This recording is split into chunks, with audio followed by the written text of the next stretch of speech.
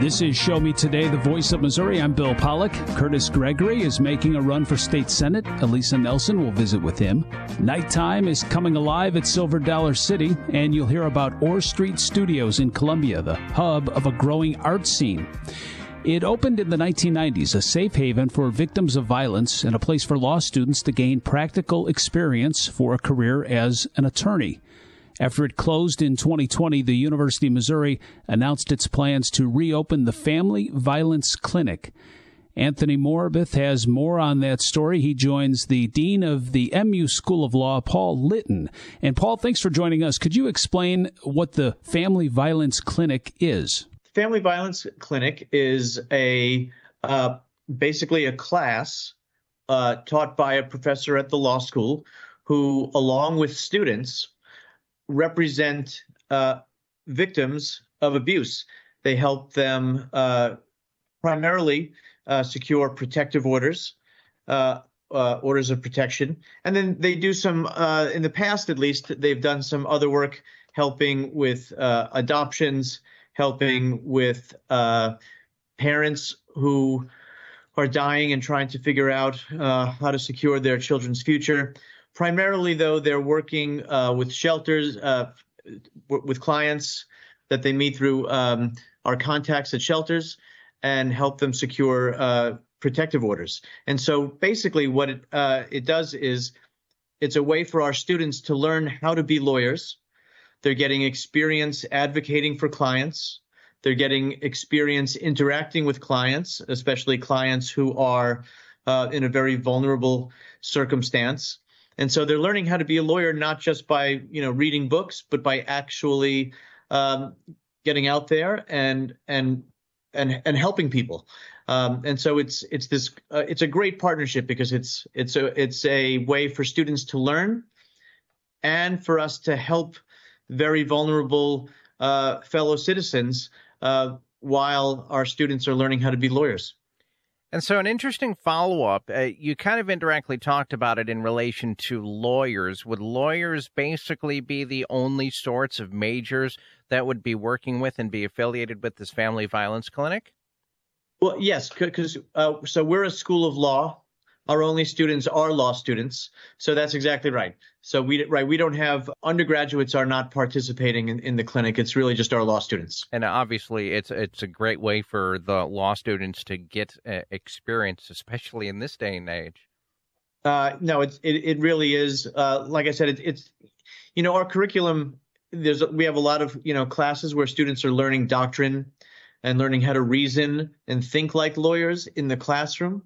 But it's a whole nother thing to actually be out there interacting with clients, arguing on their behalf in court, and actually doing real practical work.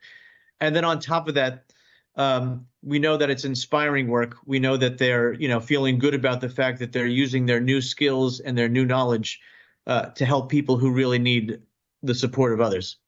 So we're talking with Paul Litton, Dean of the University of Missouri School of Law, on Show Me Today. The Family Violence Clinic is set to reopen, right? It's set to reopen. It didn't actually reopen yet. Is that correct? No, that's right. We're very fortunate that the state legislature, and then along with the support from the governor, have provided us funding to reopen it. The governor just signed the budget recently. So now we're going to kick off a search to find a new director, a new clinical professor to teach the relevant courses and to teach the clinic itself. We're hoping that it's going to reopen for spring semester. So that would be in January. So it closed its doors in 2020. Was it a result of COVID? Was it a result of funding? Yeah, so basically, the immediate cause was just that the professor who had been teaching it for decades retired. Professor Mary Beck pioneered the clinic. It opened in the 90s. She taught it incredibly in an inspiring manner for decades. She retired. And then we were planning to reopen it, but then you're right. Then the pandemic hit. We had to have a hiring freeze. And so, deal with some ways to figure out how to budget for it. But now, like I said, with the support of the state, we're so grateful that now we can move forward and bring it back. So new funding by the Missouri legislature is, one of the reasons for its reopening. Is the funding solely by the Missouri legislature, or are you going to be able to find like loans or grants or other sort of funding or donations to keep it running and keep it going? Absolutely. Yeah. So the state funding is certainly helping us kick that off. But once we kick it off, that's going to help us in other ways, as you said, in terms of both applying for grants and also in fundraising. So yeah, it's much. We'll be in a much better position now to seek grant funding and to seek philanthropic support with it actually with its doors open. So you're exactly right on that. My reason in asking was basically not just that, was more along the lines of hoping that we don't hear of it closing down the road and in regards to the funding. No. We don't have any plans. Our plan is to open it and have it to be a continual resource for our students and the community. So obviously, funding from the state legislature was just out of curiosity. Is that a permanent thing that they're going to be doing through the next couple of years? I can't really say. Of course, we're always hopeful and hopeful, but I can't speak for the legislature. Sure, I completely understand. I just figured since I had you here, that I would ask anyway. Obviously, because Sure. you hear of things opening and closing constantly, and boy, I would hate to see, especially the kind of experience and the kind of help that this is doing in the community, to see this close. And obviously, speaking. No, we're not. We're very committed to it. Like I said, we're really grateful for the support. It's helping us. It's going to really help us. It's helping us open it, getting it off the ground, then being able to show the good work that it does, show the way it changes lives. That's going to help us as we apply for grants, as we, like I said, seek support from our wonderful alumni and others. We're committed to keeping this open. So I'm told that you're embarking on a search for a clinical professor to direct the clinic. You brought it up recently just a little bit. Could you talk me through the specifics of how you go about embarking on that search? Sure. It's not too complicated. We're going to put out advertisements. We're going to advertise around in the appropriate publications around the state where, publications that lawyers read, such as in bar journals. We're going to advertise with the Association of American Law Schools, which is the main academic organization for law schools that help law schools recruit professors. And then once we receive our applications and CVs, we'll contact our strong applicants and start the interview process. I'd be remiss if I didn't ask this. Say, for example, a prospective student considering going to university or college is listening, and they hear about this, and they possibly might want to become an attorney, a lawyer, things like that. How would they, could you walk me through the process of potentially getting to the point where I could eventually work at the family violence clinic? You mean, so you mean as a student or as a professor? I apologize. As a student. Oh, as a student, sure. Yeah. So someone interested in law school, normally they'd take the entrance exam, the exam that prospective law students take, the LSAT. They can look up all the information about the LSAT on the internet. But really, the most important thing for them to do is they could just call our admissions office. Our assistant dean of admissions, his name is J.R. Swanigan. He will be thrilled to talk to any prospective law student and walk them through the process and talk to about what law school is like and what one has to do to apply and to be a successful applicant. So yeah, anyone who's out there thinking of law school, please feel free to give us a call. Anything else you wanted to mention in closing before I let you go?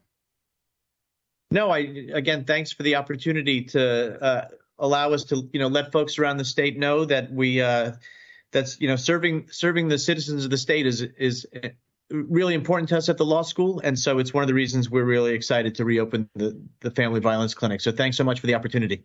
Paul Litton, Dean of the MU School of Law, on Show Me today, discussing the Family Violence Clinic. And a simple reminder, if you're tuning in late or if you want to hear more, subscribe to Show Me Today on Apple or Google Podcasts, wherever you get your podcasts. Just type in Show Me Today, the voice of Missouri, click subscribe, download, listen, and take us with you wherever you are on the go. This is Show Me Today, the voice of Missouri.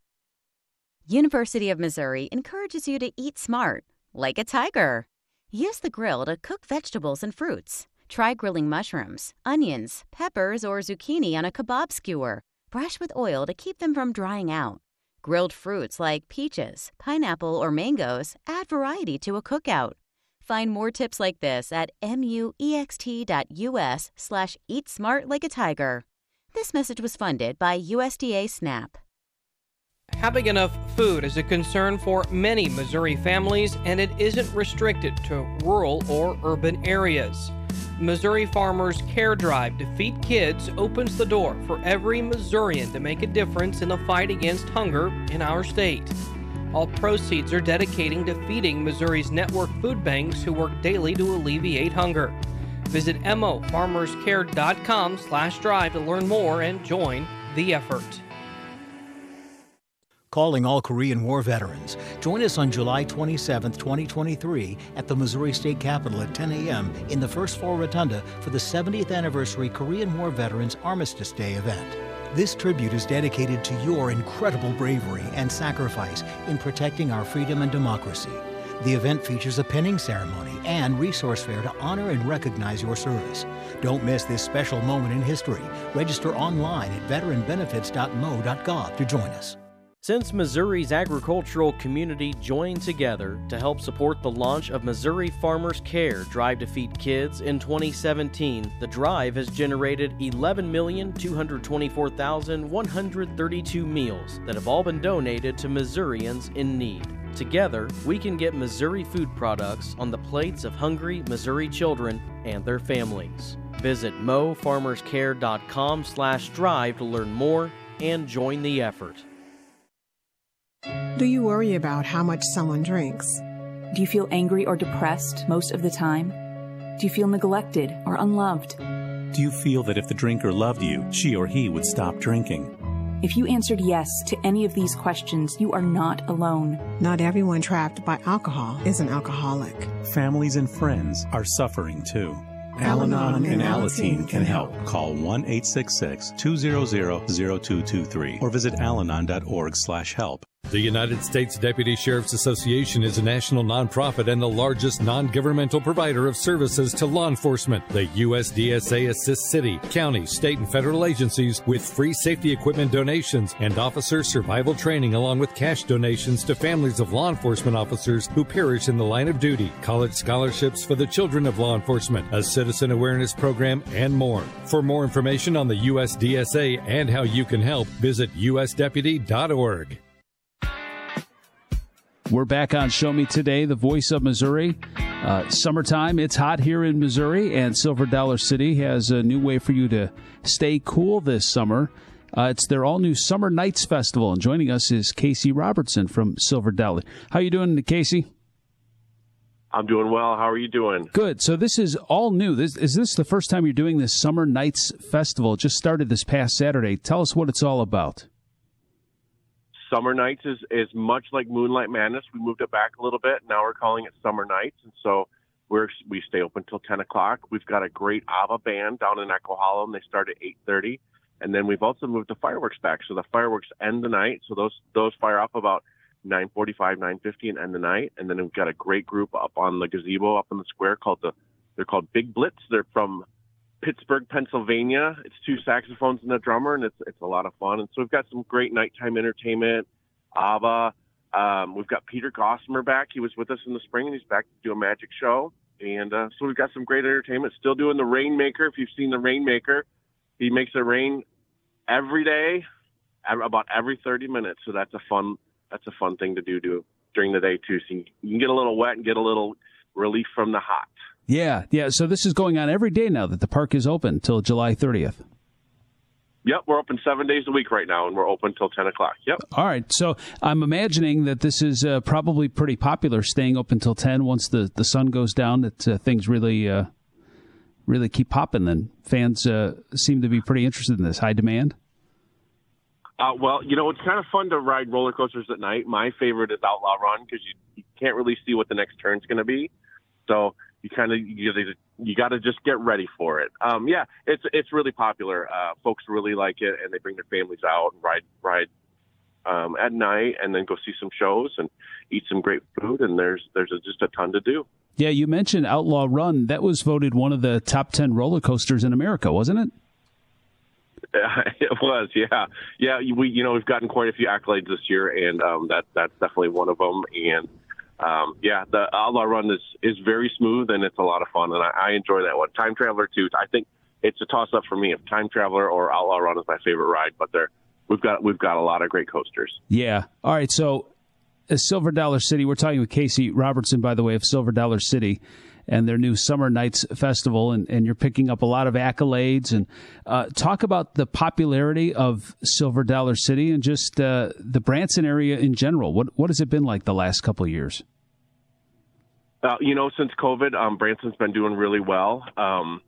And this year, TripAdvisor voted us the #1 theme park destination in the United States. And so that was really nice. So from May of last year to May of this year, we got the most #1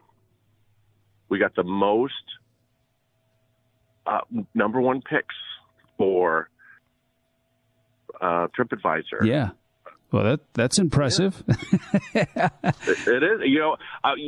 There's some other parks that are in Florida and California that I have a lot of appreciation for, but we did a little bit better than them, and folks seem to like us, so that's pretty great.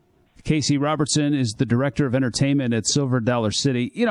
I would say my perception when I would travel out of state, and this is going back like maybe 15, 20 years ago, if I mentioned, people say, "Oh, where are you from?" It's, "Oh, from Missouri." It's, "Oh, I went to Branson." The people that told me that they went to Branson were like 60 and older. So there was this perception, and I don't know if it's just mine or in general, but that it was just that old people were going to Branson. But over the last few years, when I go down there, it's more families and it's more kids, and the age seems to have changed. Is my perception off, or was that a conscious effort of the area to kind of turn that around a bit? Well, it was for sure a conscious effort of the area. There's been a big shift in a lot of family entertainment and a lot of family stuff to do in Branson. And, you're definitely seeing that rewarded with a lot of families coming to Branson, and especially Silver Dollar City. Yeah. All right, we're talking about Summer Nights Festivals going on now through the 30th of July. I didn't realize this. Mystic River Falls is the tallest drop of a water raft ride? That's what they say it is. Yeah, it's got a pretty big tower, and you get to ride the raft all the way to the top and then ride it down. It's pretty unique, and so it's a one of a kind, and yeah, it's a lot of fun. And you're gonna get wet when it splashes down, and also when it runs around the course. That's a fun one as well, and especially great right now. It's not as hot as it was last summer, and so that's pretty great. But still, it's nice to get a little relief and get on the water rides. Yeah, definitely. Kind of cool. You talked about it being a little dark as you're going through the triple inverting Outlaw Run. Are there other rides that have some lights, or any other cool rides that people should pay attention to when they're there? Well, Outlaw Run at night is pretty cool. I think all the coasters at night are pretty cool, but Outlaw Run, people kind of think that it's an aggressive spin, but because the platform on the coaster spins, but it's really nice. It's kind of like you get during the day, you get a little trip and kind of a view of the Ozarks as you go through the hills and the trees, and so that's pretty great. But it's fun at night too. So yeah, all the coasters are a lot of fun at night. Yeah, Silver Dollar City's new Summer Nights Festival going on until July 30th. How do people get tickets for the park and then for this special run of hours in the evening? Sure. You can go online. You can go on our website and pick up tickets. You can call the call center and get tickets, or you can walk right up to the ticket booth at the front of the park and get tickets. There's an after 5 ticket, too. That's a little bit less if you and your family just want to come after 5 o'clock. And but yeah, you can pick the tickets up at any of those locations. Yeah, that's what I was going to ask. If people are doing other stuff at Branson and they just wanted to cool off and take a couple rides, if they could get in late at night. All right, there's definitely there's specials after 5 o'clock. You can check those out on the website. And then when you come to the park, we have a brand new app. We've had an app for several years, but there's a brand new version of it. And so the app's pretty great, and it can help you locate where you are in the park when you're looking at the map and kind of help you plan your trip. So the app's a great thing to download as well, because we have what we call the Pathfinder. So it's a newspaper with the show schedule and a map on it, and some talking points about some things that you could do in the park if it's your first time. So you can pick that up. But you can also just download the app, and you can check out all the show times and see all of that and see what's going on. You can see ride wait times on the app, and so that's a pretty helpful tool. How cool. Take advantage of TripAdvisor's #1 theme park in the U.S. and do it at night. The all-new Summer Nights Festival at Silver Dollar City in Branson. Casey Robertson, great catching up with you. Thanks. Great to talk to you. This is Show Me Today, the voice of Missouri. Meet Ed, movie buff, animal lover, safe driver. 5 years of driving an ambulance teaches you a thing or two. If people knew what I know, lives could be saved. When I see a car trying to rush past a turning bus, I get concerned. You see, when big vehicles turn right, they have to swing wide to make the turn. And that's a lesson you don't want to learn the hard way. When trucks and buses turn, let's you and I wait. It's our roads. It's our safety.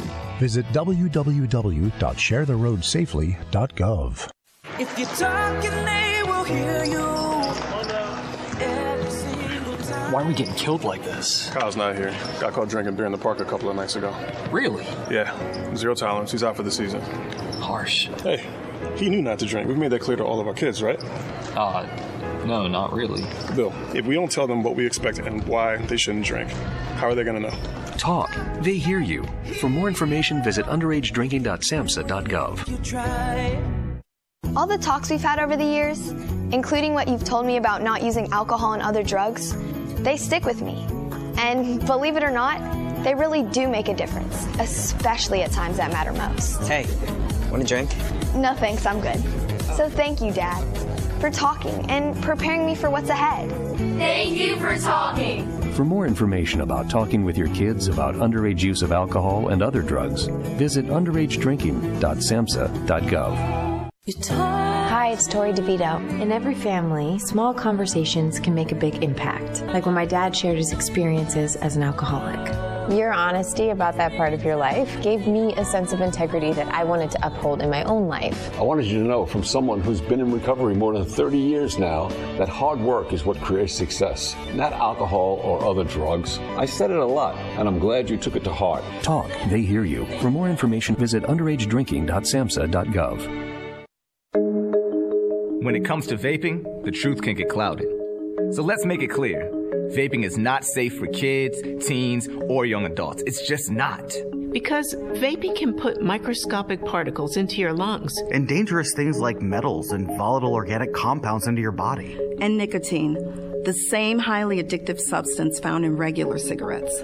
Nicotine can harm a person's brain development through their mid-20s, affecting learning, memory, attention, and impulse control, and priming the brain for other addictions. Vaping products also come in kid-friendly flavors that can make them appealing to youth. And many kids also use other drugs, like marijuana, in vaping devices. With appealing flavors, high nicotine levels, and lots of promotion on social media, many kids think vaping is harmless, but it's not. So talk to your kids about the risks of vaping, because when you talk, they hear you. For more information, visit underagedrinking.samhsa.gov. Email from school about the incident today. Scary. Tell me about it. Did you have any idea that was going on? None. I mean, you saw Derek at the game last night, too. Did you have a clue? No, but you know, teachers like me, parents, we don't always know as much as you guys do. Kids hear first about what's going on with other kids. Half the time, it's rumors. It can be hard to tell sometimes, but if you're ever concerned about a friend who's having trouble with alcohol, prescription drugs, bullying, violence, anything, you need to tell an adult. Mom or me, a teacher, coach, school counselor, someone you know and trust. Dad, no kid is gonna tell an adult about that kind of stuff. I get it, but if we don't know, we can't help. Speaking up about a problem, That's what helping a friend is all about. For more information, visit underagedrinking.samhsa.gov. This is Show Me Today. An artist's workspace in Columbia has become the hub of a growing art scene. Orr Street Studios houses dozens of creative folks and their art. Director Dawn Warrant is here with Ashley Bird to talk about the activities around and in Orr Street Studios. We've been here since 2007 was when the doors first opened. We became a nonprofit gallery, studio space, and event space in 2009. And we have 26 artists in our 21 studios and do a lot of public events that are free for the community. Now, Orr Street, for a visitor who comes into Orr Street, can you tell me, without us being there, a little bit of the experience that we get? Because it's pretty amazing, the doors and all of that. Can you kind of just sort of recreate for us on radio what they might experience? Sure. Well, number one, we're right in the heart of Columbia's North Village Arts District, which is a great area. If you're into art, there are a lot of galleries and things like that. And our beautiful building has kind of a mid-century modern sort of industrial look. It's a beautiful building. Walk on up and walk through the doors, and there'll be a nice, beautiful open space that features our 4 gallery walls, which are for our rotating show. It happens monthly, and we have sometimes group shows, sometimes shows from out of town, mostly artists that are local, though, because we've got a lot of really great art here in Columbia. And then you'll notice the big, beautiful sliding doors that slide to open into the individual studios, which we have 21 of. Those beautiful doors were made on site during the reconstruction of the space by Chris Teeter, our local artist and our founding board member. Mark Timberlake actually owns the building and still does. He's a contractor and had this piece of property he bought in 2006 right there just off Walnut, not too far from Broadway or Main Street in Columbia, and talked to his friend Chris and said, "Hey, what do you think I should do with this space?" And so he and Chris came up with the idea of creating a hub of sorts for artists and the community. So it features a gallery space, individual studios, and again, we host a lot of local events. So it's a really calming, some people say it's cozy, which I guess it is, and just we welcome everyone, and it's a very, very positive place. And I would agree with that. And I would start with, let's talk about the artist. It's cozy for the artist. They have creative space. They have maker spaces. Yeah. Yes. So when these massive doors slide open, which are works of art themselves, they have decorated them as works of art. They tell a little bit about what's inside. So when you reveal a studio, give us a taste of a couple of those studios when those doors slide open. Absolutely. Well, so the doors, again, are so individual. There's a whole page on our website that talks about each one of the doors and their stories. When you open the studio doors, right off when you first come in, you'll see a shared space with Sharon Hyatt and Michelle Seat. They're both very accomplished painters, have very different styles, but it's just so fun to walk inside and see the work in progress, because they're always working, and then all of the finished pieces on their walls. And every artist's studio is really unique because they have different viewpoints, different mediums they work in, and things like that. So, it's just fun to walk around. Especially First Fridays are really a fun time to come. Every first Friday of the month, usually most of the artists are there in their studios. And let's talk about that. So, Dawn Warren of Orr Street Studios. And what are these first Fridays we're talking about? Oh, sure. Well, first, orrstreetstudios.com is our website, and you'll find all sorts of information there, including who the artists are and the events coming up and other things, a little bit about their history. And First Fridays was begun, what year was it? By the North Village Arts District. It's a nonprofit organization that really tried to help benefit that area and bring it up with all the small businesses and artists and galleries and boutiques and things like that. So First Fridays happen every first Friday of the month. They run 6 to 9 p.m. and all over our neighborhood you will find live music and jugglers and fire juggling and bakeries open and cocktails and street food, food trucks and art. Lots and lots of art. That's spelled Orr Street, O-R-R, and for those listeners. That's correct. It's O-R-R. Mm-hmm. I hope there are no fire jugglers inside the studios, though. There's too much paint. Not inside, no. But that's all outside. Some pretty good weather. Yeah, it's an event. It's an event. It's a walk around space, and that's walk around outside, and then they come inside. There's some very unusual artists too. I say unusual, not traditional, maybe classical. What are some of the other art forms that you could see inside these studios? We have some artists, Lisa Raymond Bartlett, who also owns Artlandish. She works a lot with found objects, and she does, her medium is really, she's so incredibly prolific and creative. She makes found object art and collage and paints and does all those different things. Next to her are Mira Greenway and Jerry Donahoe.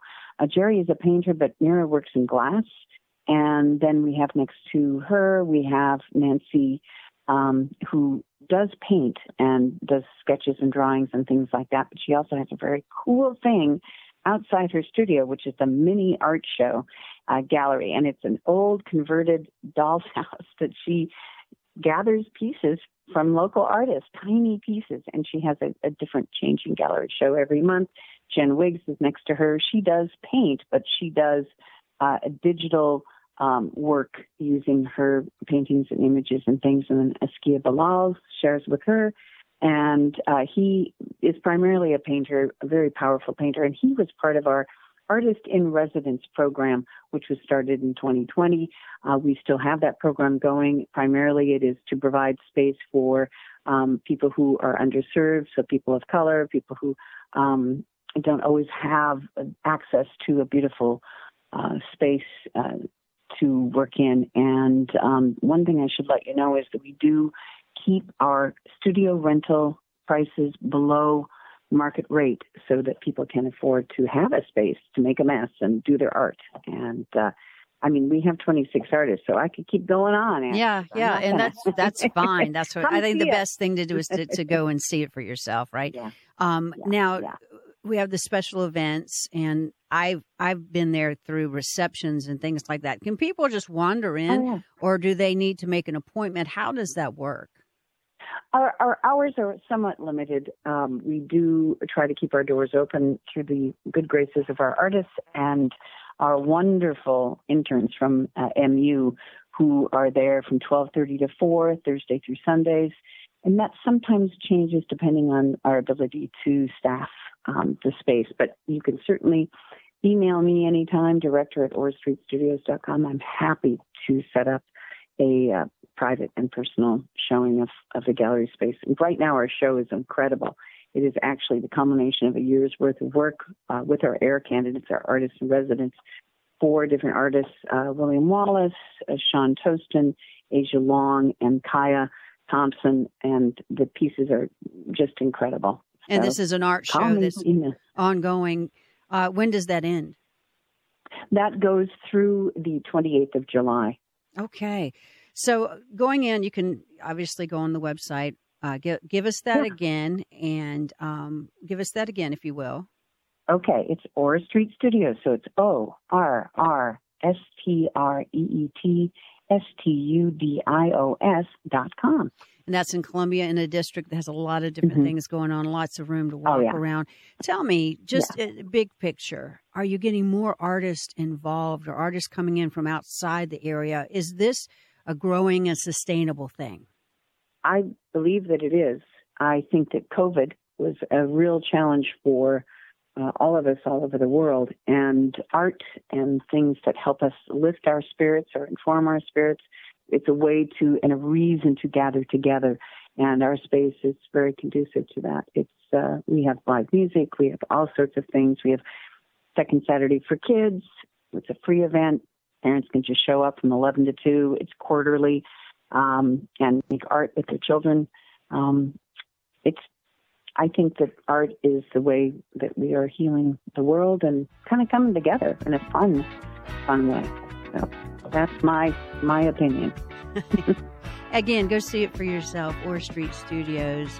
Dawn, with the director of Orr Street Studios, thank you for joining us on Show Me Today, the Voice of Missouri. Having enough food is a concern for many Missouri families, and it isn't restricted to rural or urban areas. Missouri Farmers Care Drive to Feed Kids opens the door for every Missourian to make a difference in the fight against hunger in our state. All proceeds are dedicating to feeding Missouri's network food banks who work daily to alleviate hunger. Visit mofarmerscare.com/drive to learn more and join the effort. 1 in 7 Missouri children is food insecure, not knowing where their next meal may come from. Drive to Feed Kids is a year-round effort of Missouri farmers, agribusiness, and farm groups to address food insecurity in our state. Through meal packing events, gifted food products, hog processing, and monetary donations, the ag community provides support to the agencies serving our most vulnerable citizens. Visit mofarmerscare.com/drive to learn more. That's mofarmerscare.com/drive. Check the back seat. Check the back seat. All right, come here. Check the back seat. Gets in your head, right? Good. Because every year, dozens of children are forgotten in the backseat of a car by a parent or caregiver. All never thought it could happen to them. But with changes in routines, distractions, or a sleeping child, it can happen to anyone. Parked cars get hot, fast, and can be deadly. So get it in your head. Check the back seat. A message from NHTSA and the Ad Council. I see you finally got a new helmet. I did. Bought it cheap online. Follow me. We'll turn off here. I'm right behind you. Watch the cars. They can be crazy. Teddy! No! Are you okay? Somebody do something! Was this young man hit by a car? Yes, and his helmet is smashed. It's a brand new helmet. It's probably a fake. Fakes cause real harm. You're smart. Buy smart. Brought to you by the National Crime Prevention Council and the U.S. Patent and Trademark Office. Do you worry about how much someone drinks? Do you feel angry or depressed most of the time? Do you feel neglected or unloved? Do you feel that if the drinker loved you, she or he would stop drinking? If you answered yes to any of these questions, you are not alone. Not everyone trapped by alcohol is an alcoholic. Families and friends are suffering too. Al-Anon and Alateen can help. Call 1-866-200-0223 or visit alanon.org/help. The United States Deputy Sheriff's Association is a national nonprofit and the largest non-governmental provider of services to law enforcement. The USDSA assists city, county, state, and federal agencies with free safety equipment donations and officer survival training, along with cash donations to families of law enforcement officers who perish in the line of duty, college scholarships for the children of law enforcement, a citizen awareness program, and more. For more information on the USDSA and how you can help, visit usdeputy.org. This is Show Me Today, the Voice of Missouri. State Representative Curtis Gregory wants to move up in the Missouri legislature. He's running for the Missouri Senate District 21 seat. Lisa Nelson talks to him about his bid. Let's just kind of start off. Tell our Show Me Today audience a little bit about yourself, too. I mean, obviously, we know Curtis Gregory. He was a University of Missouri football player. Tell us about yourself. So I grew up not even a small town out in the country. The address was Blackburn.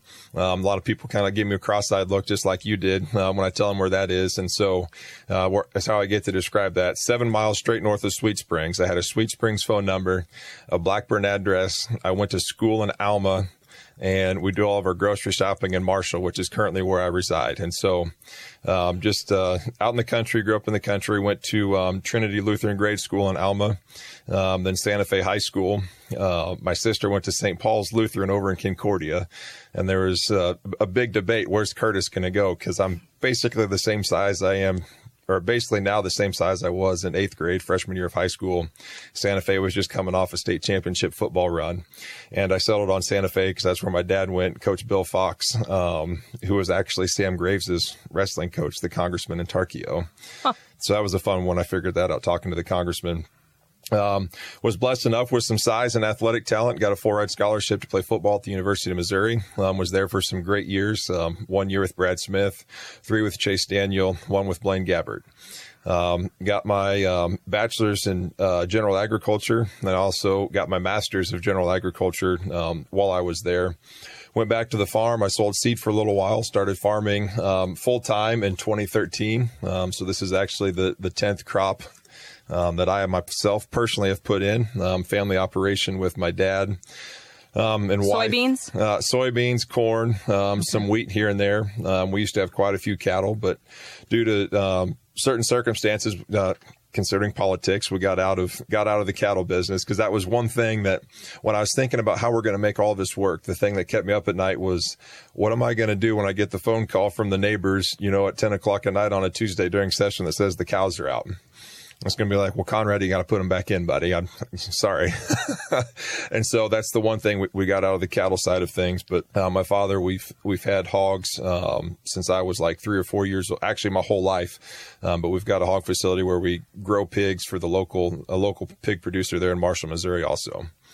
And so from that, spent some time on the Corn Growers Board of Directors, and that's really what opened my eyes to politics and agriculture, and how much you can have an impact of just telling your story to elected officials that are writing policy that can either help or hurt the agriculture industry. And, one thing leads to another. And Representative Dean Dorman was getting ready to term out, and started looking at some interest in that. And then obviously the big catalyst with a lot of people getting into politics these days was Donald Trump. As much as he's not just a normal person, but he wasn't involved in politics before. When he come down that escalator in the summer of, I think it was 2015, announced he was going to run for president, I think that was really got my wheels turning, that, hey, if he's, as much of just a normal citizen as can be running for president, just a normal guy like me, a normal farmer, can have the opportunity also. And I just wanted to seize the moment and be a voice for rural Missouri, just, Saline County, Lafayette County. As the areas I represent now, it's truly like home to me, and come down here and hopefully make good policy for all the state of Missouri and back home. How long have you been in the House? I just finished my 3rd year. So the way we describe it, as I'm sure you've heard people say, I am going to be in the 2nd semester of my sophomore year. How do you bring your football game to politics? So since we're talking about sophomore year, that's I'm trying to connect the two. It's just a big learning curve. I went from playing 1A football to Division I college football, and the speed of the game and everything is quick, and so there's definitely a learning period. If we really want to get into using football terms, we'll use that first legislative session. So for me, that would have been, I think, 2021. We could consider that like a little bit of a red shirt year, where you get in and, figure out where the office is and committees and, how things work and meeting folks. And I was actually lucky enough to get one of the bills I had filed across the finish line my very first year. So that was a great learning experience. And so now, if we want to go down this road even further, you can say that as you're into your sophomore year, you turn into more of a starter and contributor, and someone that, older and younger guys look up to for advice and how to get stuff done and work with people. And I feel like that's what I bring to the table a lot is, I worked with a lot of different people on the football field, different socioeconomic status, race, religion, the whole 9 yards and the gamut of it. But at the end of the day, on Saturday nights, there was 11 of us off the field at the same time, and none of that mattered. We're just trying to move to a certain goal. And that's what we got to do down in Jeff City is, take all of those things, throw them to the side, and make good policy for the citizens of the state of Missouri. you were talking about getting a bill passed your first year. Talk about some of those key bills that you have been able to get across the finish line since you have been a state representative. So some are definitely bills. Some were amendments. One of the big amendments that has gotten a lot of traction and a lot of press last year and then this year now with what's going on with NCAA is name, image, likeness, to where college athletes can receive compensation for, going out and doing an ad for the local car dealership or a restaurant in town or something along those lines type deal. And I just think that's neat. It gives the athletes an opportunity to go out and earn some money for something that they're able to right now. They're at the height of, some of those guys are at the height of their career and they're not going to make it to the NFL.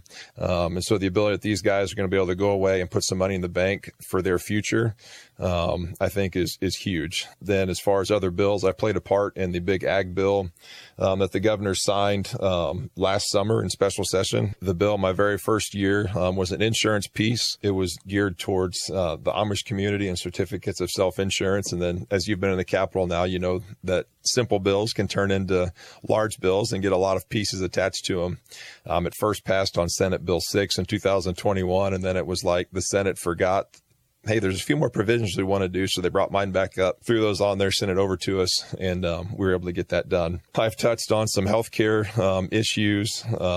Last year, we got a big one done. And I just feel like we've done a lot of really good things. Some things that I'm sad that we haven't gotten across the finish line is public school open enrollment. Representative Brad Pollitt has carried that one. I think that makes a lot of sense to where, the school districts are going to be able to opt in to accepting kids. I think it's odd that we're still defining where you can go to school at based on, your zip code or school district, So just a lot of fun things to look at, but that's one that I wish that we could, get across the finish line. Well, what would be your focus if you make it to the Senate? Like, what are some of the things you talked about, open enrollment, any other focuses, priorities that you would make? It was coming down to Learfield where, we've got Brownfield and doing this show today, I was trying to look up just some statistics. I was at a fertilizer plant opening in Higginsville recently, where they talked about specifically Lafayette County being in the top 10 for corn and soybean production, while Saline County is number 1 in planted corn acres in the state of Missouri. And so it's just natural that agriculture would be, one of my top focuses. The business climate, staying out of small businesses' way, to let them, go and prosper, so to speak. I think religious freedom is quite a bit also. Representative Alex Riley's had a bill filed for a couple years now, stemming out of COVID, to where churches couldn't be, shut down from being able to hold services. There's a few exceptions, like times of war or something like that, where maybe we should not be, there's bombing raids going on specifically. But, unfortunate that we haven't been able to get that across the finish line yet either. But for me, mainly agriculture, small business, a lot of small rural communities, keeping this broadband expansion train going. One of my roommates said that he was on the broadband committee or task force when they looked at that. And he said all of the counties that lost population, like your biggest population decliners, don't have good access to broadband internet. And so I think maybe that's going to be key to saving small rural Missouri, is getting broadband out there, because you have these people that want to open up small businesses, but yet they can't run a credit card machine. And maybe you've got folks in the city that want to come out to, a small town and open up a business in one of these nice, beautiful historic buildings we have in some of these small towns, but they don't have the internet to be able to run the business like they want. All right. State Representative Curtis Gregory is running for the Missouri Senate in 2024. He joins Show Me Today to talk about his Senate bid. I'm Elisa Nelson. I know Representative Doug Ritchie of Excelsior Springs, he's also running. Is there any other candidates that you know of in the race at this point? There are not at this point. So what do you think sets you apart from him? Doug's a good guy. I'm not trying to, we're not throwing stones yet. Farmer background, the small business background, a farm is a small business in and of the sense that, like many small businesses out there, I've got employees that help from time to time, although currently my dad and I try and get it all accomplished now.